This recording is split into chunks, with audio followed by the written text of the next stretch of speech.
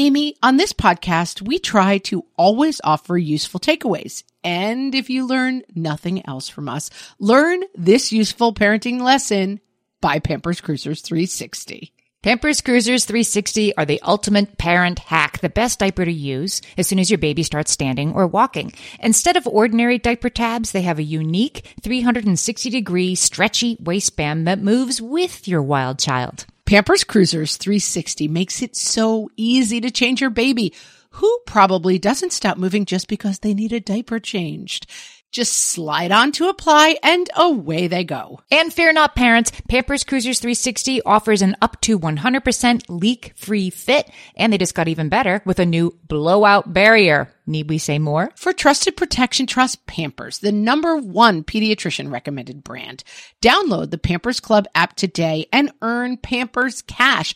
Then redeem your Pampers Cash for exclusive Pampers coupons, savings, and rewards. Only redeemable via Pampers Club. Pampers Cash has no cash value.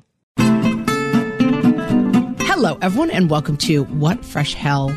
Laughing in the Face of Motherhood. This is Margaret. And this is Amy. And today we're talking to Alexandra Robbins. She is the author of 5 New York Times bestselling books. She is an award-winning investigative reporter who has written for publications including the New York Times, the New Yorker, the Wall Street Journal, the Washington Post, and the Atlantic. Alexandra's latest book is The Teachers, a year inside America's most vulnerable, important profession. Welcome, Alexandra. Thanks for having me. So I want to start by quoting you to you because I felt like this wasn't on page 1 of the book, but I thought it was sort of the central point of the book when I read it. Teachers, you say, are among the most vital, hardworking, passionate, and selfless members of our workforce, yet they are also among the most disrespected and undervalued. True. Whoever said that was wise. That Alexandra Robbins knows what she's talking about. Rings a bell. Did you believe that going in? Did you seek to confirm that hypothesis, or was that something that you discovered while working on this book? I believed it going in, but I didn't go into the book trying to prove any hypothesis. When I write books, I delve into a subculture and I immerse myself and I try to accurately represent the voices of the subculture who aren't usually heard and whose voices are dismissed or derided as teachers have historically been. So I really just wanted to represent what they told me. And what they told me, yes, is what I believed, but there were also a lot of surprises. Things you learned along the way. Yeah. And you followed 3 teachers over the course of the year. So tell us about the 3 teachers and what led you to follow these 3. I knew readers would love Rebecca, Miguel, and Penny because they are relatable. They're dealing with things that everybody deals with. And sometimes I think people forget that teachers are humans with lives outside of school. Like I remember when... Especially, yeah. I mean, you run into that 3rd grade teacher at this school and you're like, you need to eat. I mean, at the grocery store and you're like, you need to eat. I remember when I was in elementary school and my mom and I ran into my teacher at the grocery store and I burst into tears because I could not process that the teacher was outside the school building and just did not compute. So anyway, Rebecca is an elementary school teacher on the East Coast. Penny is a middle school math teacher in the South, and Miguel is a special education teacher out West. And they're all dealing with different things. Penny was dealing with toxic workplace cliques, which is something that I think a lot of women can relate to in many different fields, and an unsupportive principal, which is more common, I think, than people realize, that teachers don't really have any recourse when their principal is a schmuck. Miguel was fighting a school board that was discriminating against special ed students, special ed teachers, special ed program, and so he had to become an activist on top of his full-time job as a teacher. And Rebecca hadn't had a date in 5 years because teaching was all-consuming in her life.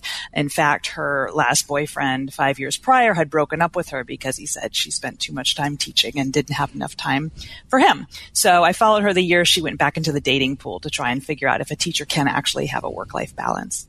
I was amazed going through the book. So the book goes month by month through each of these teachers' lives and then sort of zooms out to make larger points that their personal experiences that you're witnessing are sort of bringing up, like how those play out more widely. But I was so amazed by the access that these teachers gave you? I mean, you were in the staff rooms, you were in the IEP meetings. How did you gain that sort of trust and access? By now, this was my 9th book, so a lot of teachers are familiar with my work or were. A couple of them have been taught in high schools around the country. And so I think it began with a level of trust because they knew I had a good reputation as a reporter who listens and tries to present something accurately. I think Miguel was the only one who hadn't read my work, but I sent it to him and he looked me up and he felt comfortable once we got to know each other. All right. So what I want to do with you, Alexandra, is go through some of the misconceptions, let's just call them, of the teaching profession and how you saw them play out for these teachers and for all of us. The first one is that summer vacation, which we're in right now, is the best part of being a teacher because it's 3 months off. You don't have to do anything. In fact, some people are like, why are we paying them? It's 3 months vacation. Why should my tax dollars pay for that? Explain to us what the reality is. So they don't actually get paid for working 12 months if they don't work in a full year-round school, which is there are some year-round schools, but not many. They get paid for the number of months they work, which is typically between 9 and 10 or about 180 days. And then those paychecks are spread out around the year.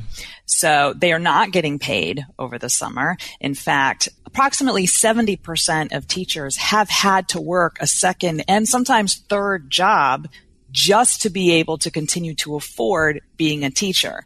So those summers are important to teachers sometimes because they need to get another full-time job over the summer just to keep sacrificing to be able to teach our nation's children. If they do not have another job, and even if they do, summers are often filled with professional development, required courses they have to take in order to maintain their teaching license.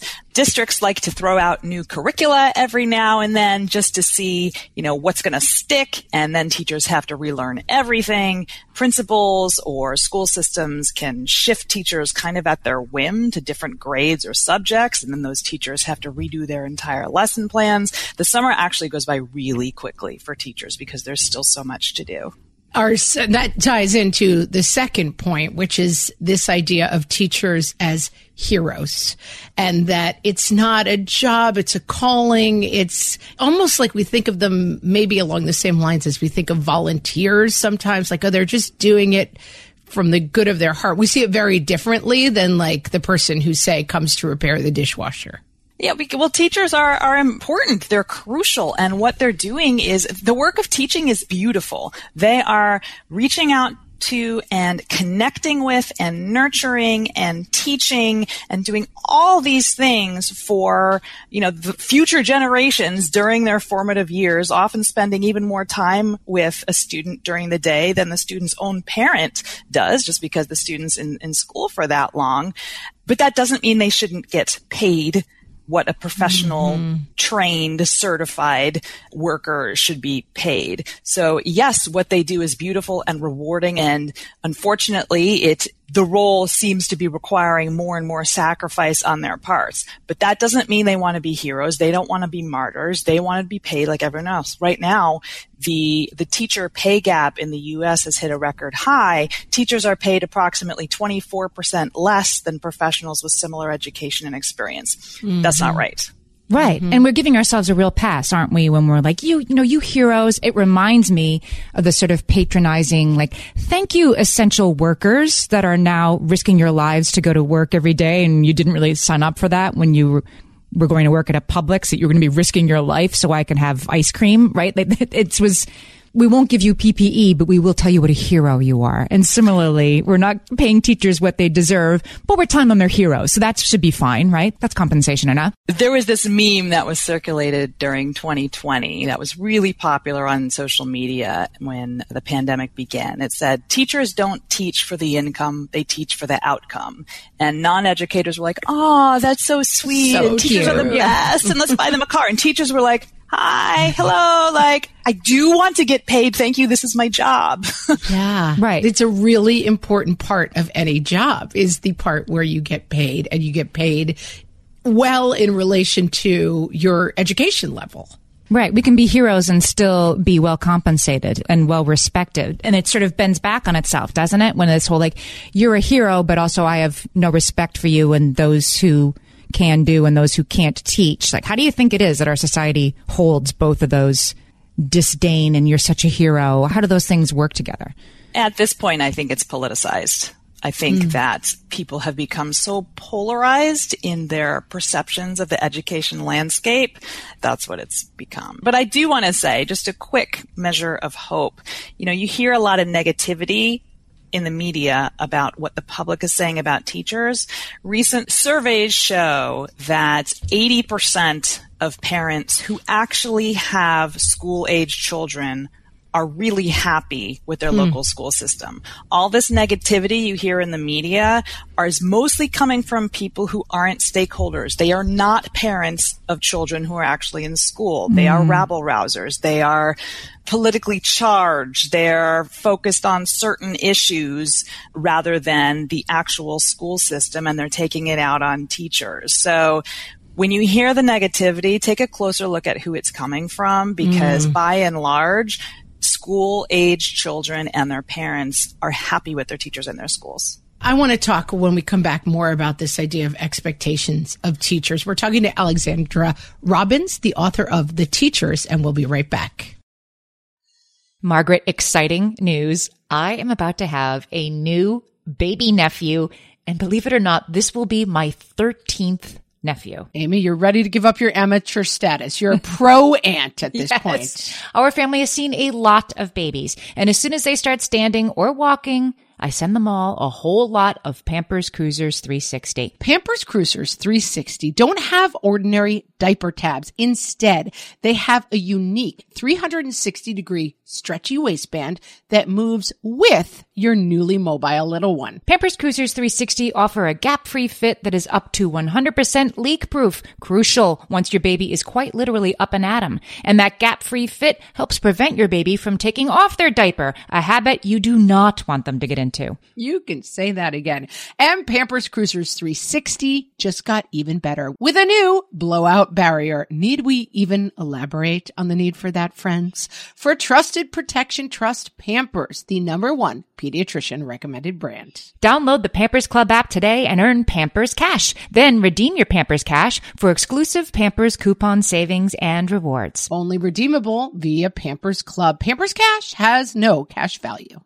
More and more you hear about the importance of electrolytes as part of staying hydrated, because you need the sodium and the potassium, not just the water. And whether you're looking to hydrate during a workout, while traveling, or at the end of a long night, Sports Research Hydrate Electrolytes have got you covered with over 65 trace minerals, 7 essential vitamins, and coconut water powder. Crisp and refreshing and without any sugar, this is hydration powered by Sports Research. They're little packets you can just grab and take with you to mix into your water bottle on the go. My favorite flavor so far, Amy, gotta be the cherry pomegranate. Interesting. My high schooler likes the lemon lime, and she keeps a few handy in her backpack for days that she has practice after school. These electrolytes have the sodium and the potassium that you need to go with it in the optimal ratio for daily hydration. Visit sportsresearch.com and use code WhatFresh at checkout for 50% off your purchase of Hydrate. That's Sports Research, SportsResearch, sportsresearch.com, and use code WhatFresh for 50% off your Hydrate electrolytes order.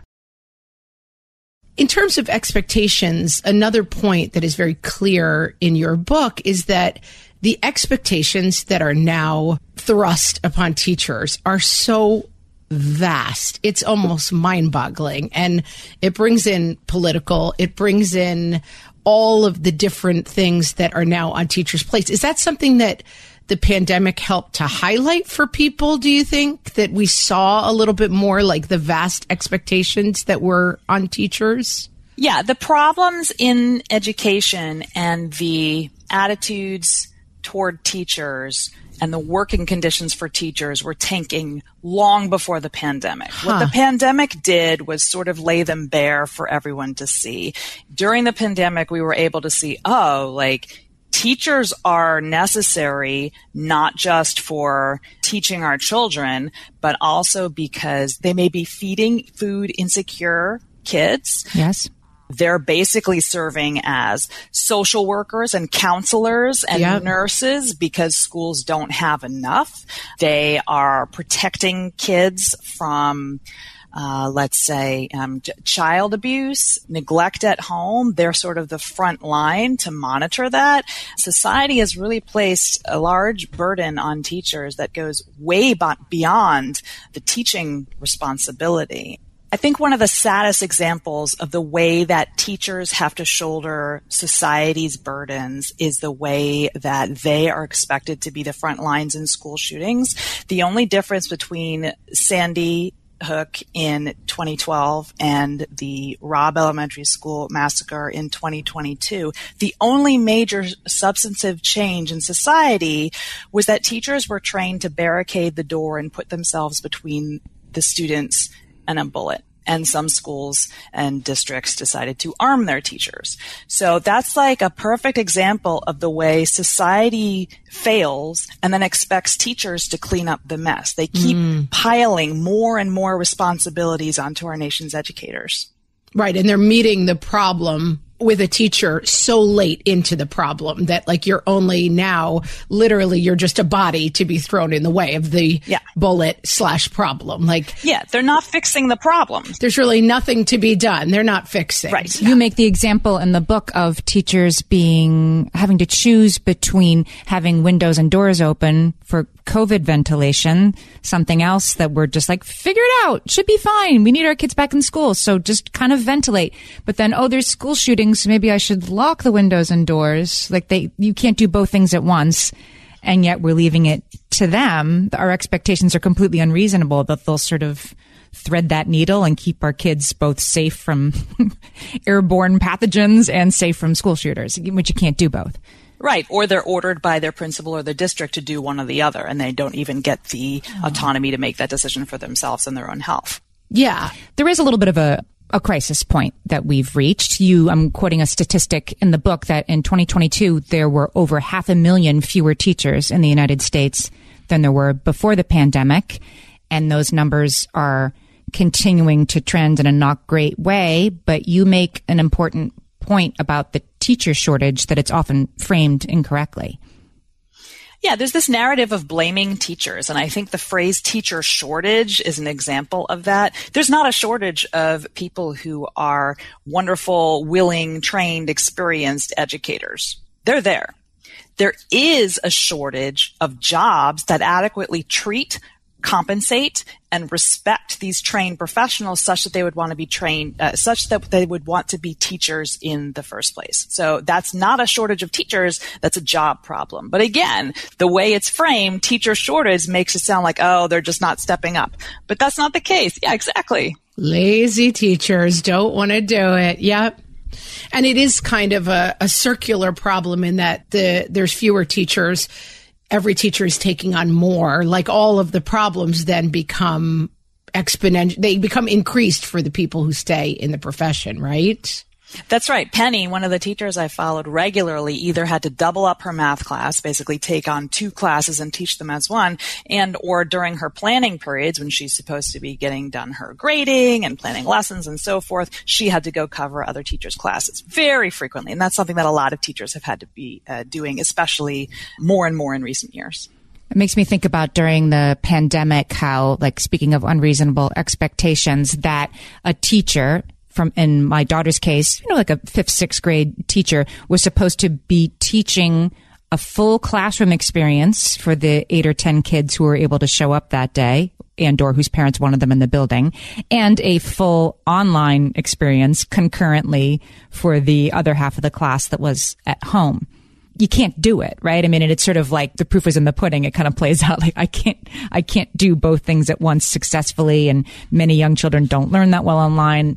But it wasn't the teacher's fault, but we were just sort of like, here, solve this unsolvable problem, hero, right? That we don't pay enough. We believe in you, and that's not sufficient support.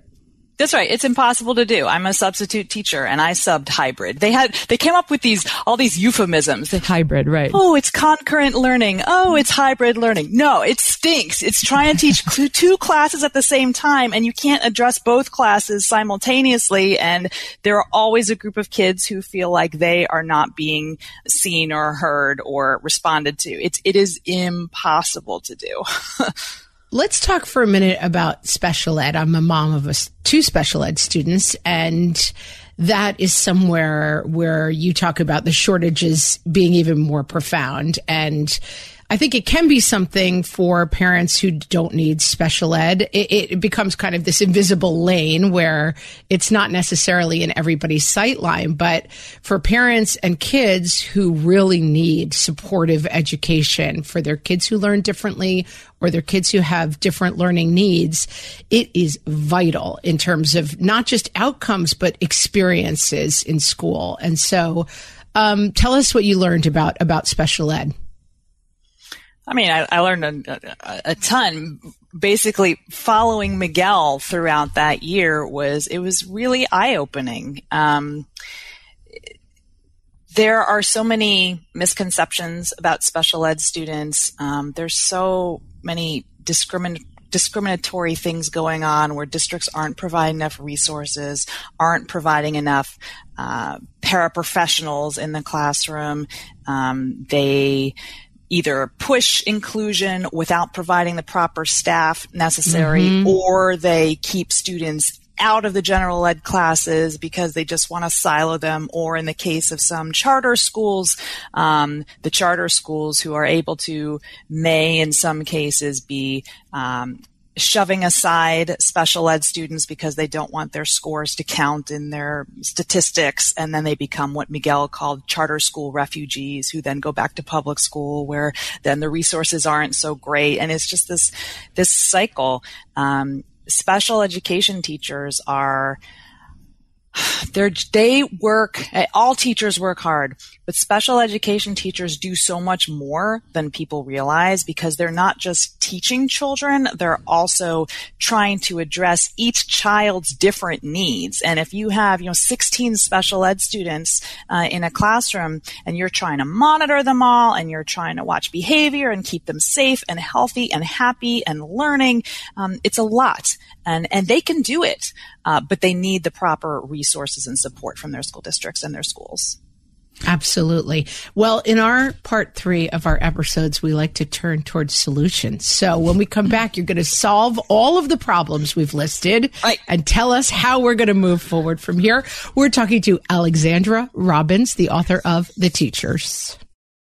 Amy, you know me well enough to know that my daily power breakfast is toast with peanut butter on top. Toast with peanut butter. It's also, by the way, one of my favorite power breakfasts, so we agree on that thing. We were recently together and we shared some toast with peanut butter, and I'm going to tell you, we used Hero bread. It adds even more protein and fiber to that combo without adding any more sugar. Hero bread has remade the carby, empty-calorie bread products into versions that include no net carbs, 0 gram sugar, and fewer calories, plus more protein and fiber, while still being super fluffy and delicious. I was not sure that particular combination was going to be possible, but Hero Bread has figured it out. Yeah, this is one I'm glad they let us try. It's like, it really tastes good. I've been trying to add more protein to my diet, and I would have thought that a hamburger rolls was not the place to do that, Amy.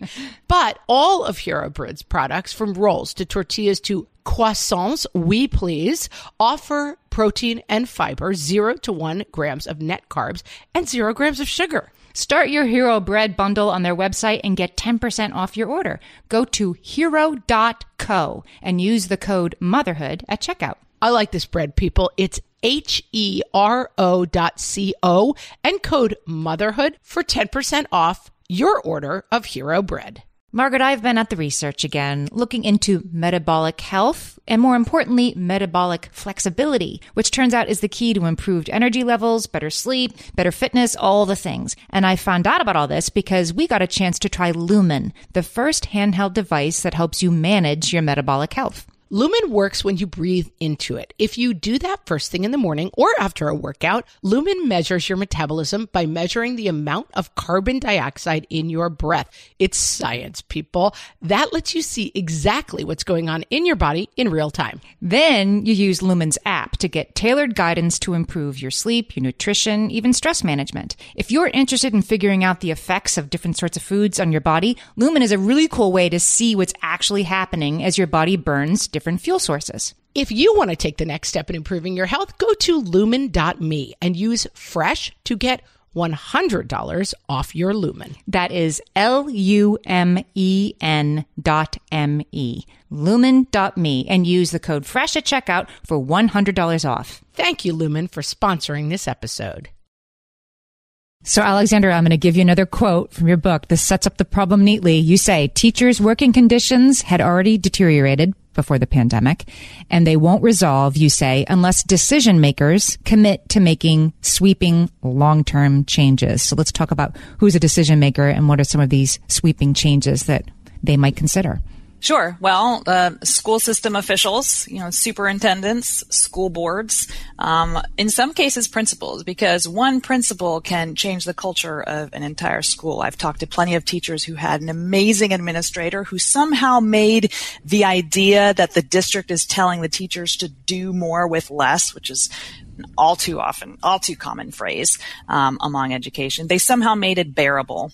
And then I talked to plenty of teachers who, with one new principal in their school, the entire culture goes downhill and the idea of autonomy and collaboration and warmth just goes out the window, and teachers end up fleeing the school because they can't deal with this one toxic administrator. So the decision makers can range, let's say, from the principal to the school board, to the superintendents, to local politicians, to state politicians, all the way up the chain. I forget your second question.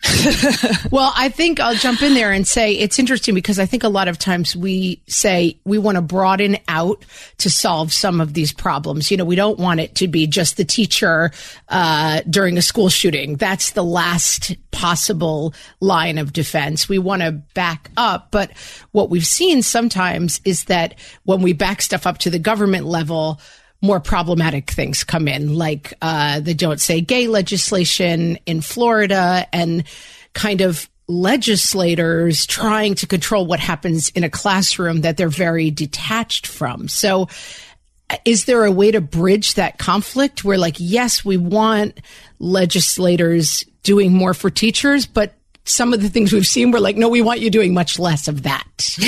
Yeah. Parents are the bridge. As we discussed earlier in this show, the majority of parents support teachers. What most people who support teachers don't know is that there are things you can do to actually support the profession and to actually make sure that policies are being made that include and accept and embrace all children and make all children feel comfortable and seen in their classroom and in the school.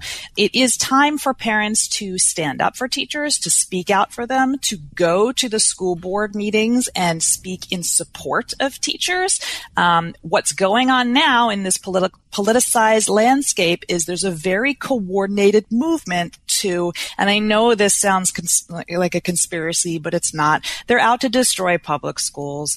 This idea that they're trying to ban books, that's just sort of a small part of it. They want to stop teaching about racism in American history. I think the issue with some of those legislations being suggested at the school board level, even if they're well-intentioned by the people creating them, even if I agree or disagree with the intention, they're so vaguely written and so broadly written that it's leading to a teacher being fired for showing a Disney movie in her classroom because somebody decided it ran afoul of this, or you're fired because I think the poem read at the last presidential inauguration is critical race theory, which you'd really have to only if you look at the color of the person who wrote the poem.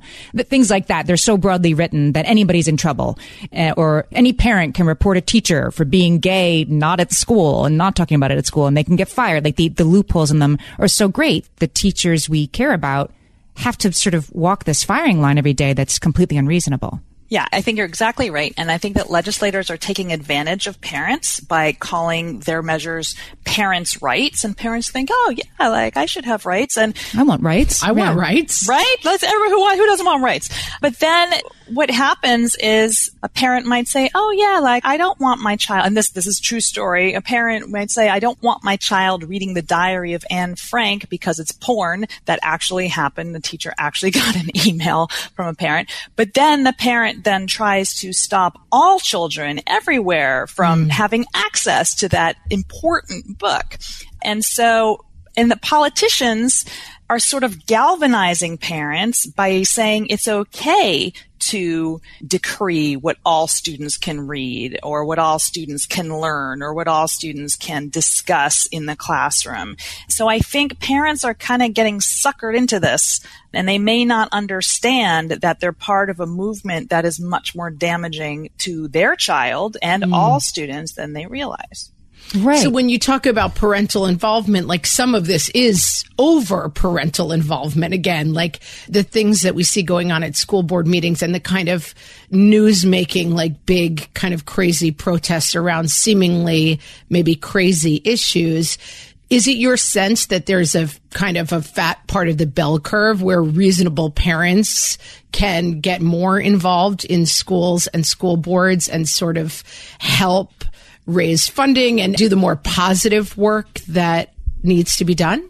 Yes, thank you. That gets me back to where I was going. I forgot where I was going. Great. I promise, listeners, I'm better on paper. So the people who are currently trying to damage the school system, the people who are going to school board meetings and loudly and aggressively speaking out against schools and against teachers are the fringe. They're not even a strong minority. They're a small fringe, but they are coordinated and they are loud and they are aggressive. So if the majority of people who actually support schools were to also go to school board meetings, start petitions, ask teachers how they feel about a certain stance that the school board is taking or a superintendent's proposal, and then if they were to email the board or testify or write an op-ed or start a movement in support of what the teachers want, that's what teachers need right now. Teachers aren't able to proactively go to parents and say how they actually feel about what's going on in their schools or what's going on in their school district because they're afraid of retaliation. Teachers are afraid to speak up because in this political landscape, they feel that they could be fired. But if a parent goes up to a teacher and says, how do you feel about this? Or can I help fight for something? Do you need something? Can I lobby for something? Like, can I start a group of parents to speak up for you?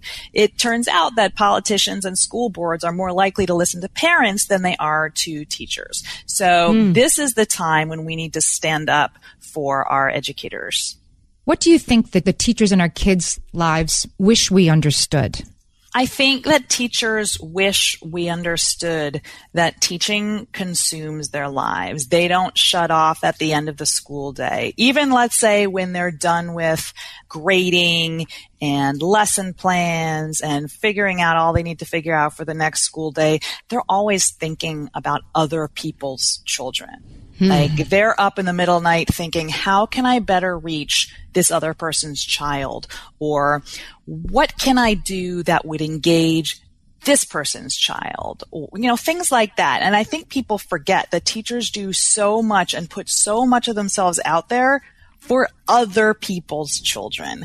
When they have their own children, they have their own families, they have their own issues, they have health issues, sandwich generation, caring for ailing parents, caring for immunocompromised kids, busy parents, just like everybody else. So they're doing so much on top of what they already do. And so I think if they could all use more grace than people give them. That's really well said. And I think it makes a lot of sense. And I do think that there's been somewhat of a break. I mean, I'm speaking completely anecdotally from my own life, that the pandemic kind of broke me back from my kids' schooling in a way that I've kind of stayed leaned out of. And it's a good reminder to kind of put teachers and schools back on my radar. I kind of got a little, for all the horrible things, I got a little spoiled of like, I wasn't going to pick up every day. I wasn't checking in with the kid. I wasn't as invested, and I started leaning more on things like the portal, but the portal doesn't tell you like, how's it really going in the school? What's really going on? And so it's a very needed reminder to reconnect. Even small gestures can help. Write a note to your teacher or to your child's teacher, just saying what you appreciate about them. Some parents don't think to contact a teacher unless they're angry or upset or complaining. Just send them something positive. Tell them something good that they're doing. Drop off bagels in the staff lounge, or bring them a treat, like parent-teacher conference, like bring them cookies or something. Even just a little gesture like that keeps them going. Ask teachers what classroom supplies they need, and then see if you can find them on Buy Nothing, or fundraise for them, or buy them yourself, or ask neighbors to put up a collection. 94% of teachers pay for their own class supplies, and they do not make a lot of money, people, so they shouldn't be having to do this. They spend an average of $500 a year. Another easy thing that parents can do is just basically trust the teacher. These are the professionals who are trained and certified to educate students, and we need to let them do that without second guessing them. So even just saying in front of your child, hey, you know what? I trust your teacher. If your child's complaining about an assignment, just say, you know what? I trust that there's a reason for that. That is not only good for the teacher, it's also good for the child, because then the child goes into school feeling better about the adult who's supervising their classroom. We've been talking to Alexandra Robbins. She's the author of The Teachers, A Year Inside America's Most Vulnerable, Important Profession. Alexandra, tell our listeners both where they can find The Teachers and where they can find your work and what you're working on now. Oh, you can find The Teachers at any bookstore, online or brick and mortar. I actually have stopped writing books because I don't want to move on from the issue of the teachers. I think it is too important and too urgent a problem to move on from. So as I am telling people it's time to stand up for teachers, that's where I'm focusing my efforts as well, and focusing on trying to merge community ally groups with educators so that we can get non-educators to amplify teachers' voices. So where can we find you online if we want to follow that work? Oh, I'm on Instagram. My name on Instagram, Twitter, Facebook, or alexandrarobbins.com is an easy way to find me too. Fantastic. We will link to all of those places and to where you can buy the book. And Alexandra, thanks so much for talking to us today. Thanks for having me. Thanks, Alexandra.